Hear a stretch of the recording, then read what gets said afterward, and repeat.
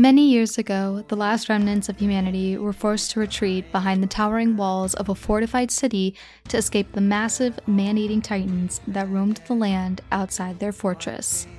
Only the heroic members of the Scouting Legion dared to stay beyond the safety of the walls, but even those brave warriors seldom returned alive. Those within the city clung to the illusion of a peaceful existence until the day that a dream was shattered and their slim chance at survival was reduced by one horrifying choice: kill or be devoured. The final part of the final season of Attack on Titan is streaming now on Crunchyroll.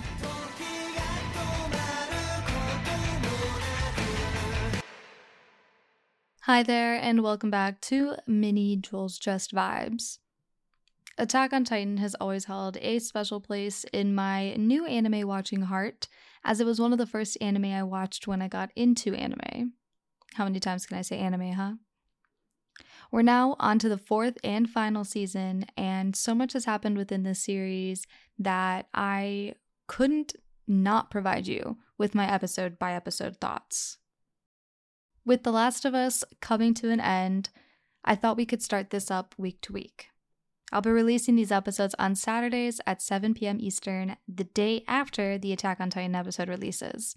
So if you haven't seen this week's episode, Attack on Titan, The Final Chapters, Special Episode 1, go ahead and watch that now, and then come back and hear my thoughts. With that all out of the way, let's get into my thoughts on Attack on Titan, The Final Chapters. And just as always, there's spoilers, so be on your guard. This Attack on Titan episode was an hour long and consisted of 2 chapters, and honestly, the word of the day for this episode is remorse. Chapter 1 is called The Rumbling, and it gives us glimpses into the carnage that Eren has enacted. We get flashbacks of young Eren before going into the Scouts, talking about the dream he had in the very first episode of AOT. We then also get flashbacks of an older Eren, but before he's enacted the Rumbling, where he's aware of what he's going to do, as we found out recently that the Attack Titan, which he was first given, receives memories from the past and future. This is portrayed with a moment of a kid getting beaten for pickpocketing, and a small glimpse shows Eren walking away, aware that he kills humanity anyway, but ends up still saving the kid and apologizing profusely for his transgressions to the kid. Future transgressions, that is. Of course, like this whole series, no one lives or is shown mercy, and I would say that the most gruesome death that we see in this episode is that the kid that he saves gets stepped on by one of the colossal titans, and it's really just as horrible as you can even imagine. This chapter showcases another theme on top of remorse, and I would say that it's the "this world was different from what I thought it would be" theme, mainly because Eren's hatred is fueled by knowing how the Titans were made on their island and all the damage the city of Marley has committed to the so-called Island Devils. On top of that, Armin also realizes it, confiding in Annie that he also agrees the world outside the walls was just not what he expected. A side note here, we also get a really touching moment with Annie and Armin, and just without going into too much detail about it because it's a non-issue, they're a ship that I would die on. With the Rumbling in sight, the team, including a slightly capable Levi, are set to find and negotiate with Eren.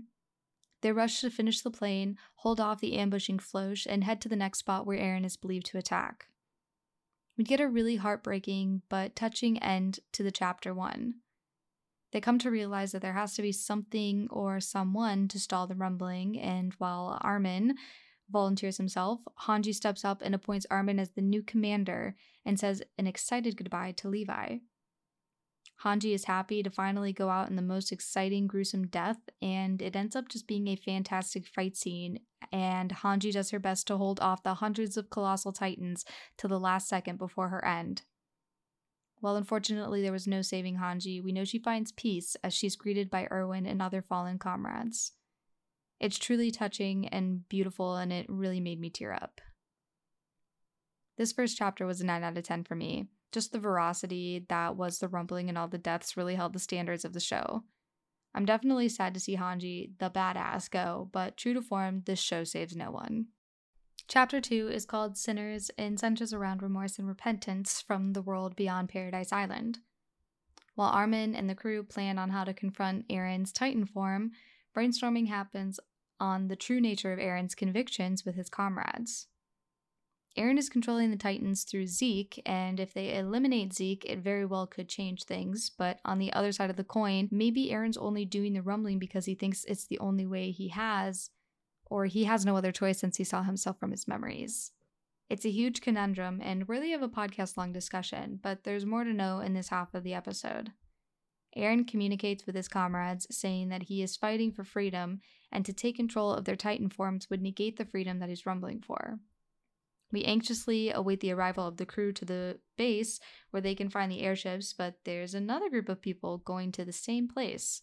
Marley refugees, the families of the controllers of the Special Titans, head to the airship base only to find that some of the last military alive have taken the airships and aim to bomb the Titans as a last-ditch effort. In a chilling and moving speech, the general spouts words of wisdom and remorse, stating that it's their last-ditch effort to save their country.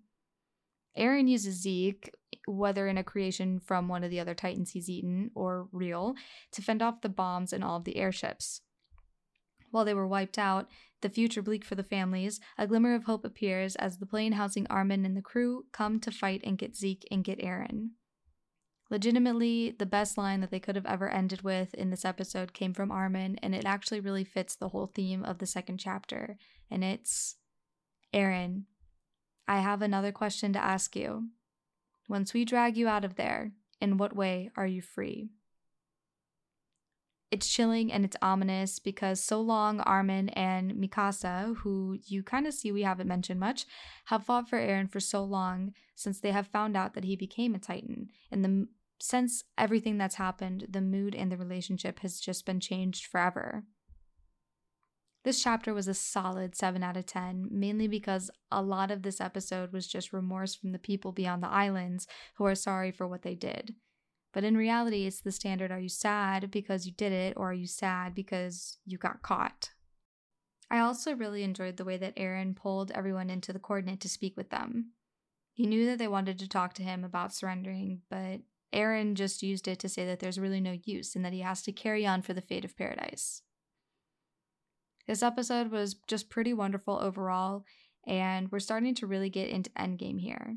Previous episodes, where they labeled it the final season, we're starting to have more questions than answers. And while they were still answering questions, we were still getting more questions on top of those answers.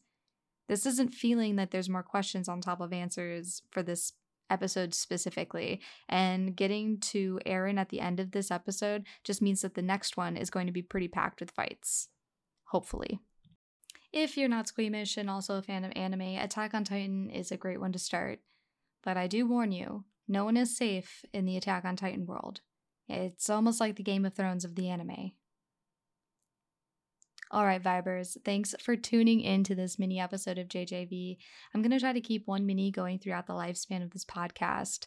The best way to know when these things are coming is to follow me on Twitter at JJVpod, but there's also more offline updates on Instagram, which is also JJVpod. Check out the website, julesjustvibes.com, for news on what's to come for my regular Thursday deep dives. And with that, happy binging. I'll catch you on the next one. Goodbye.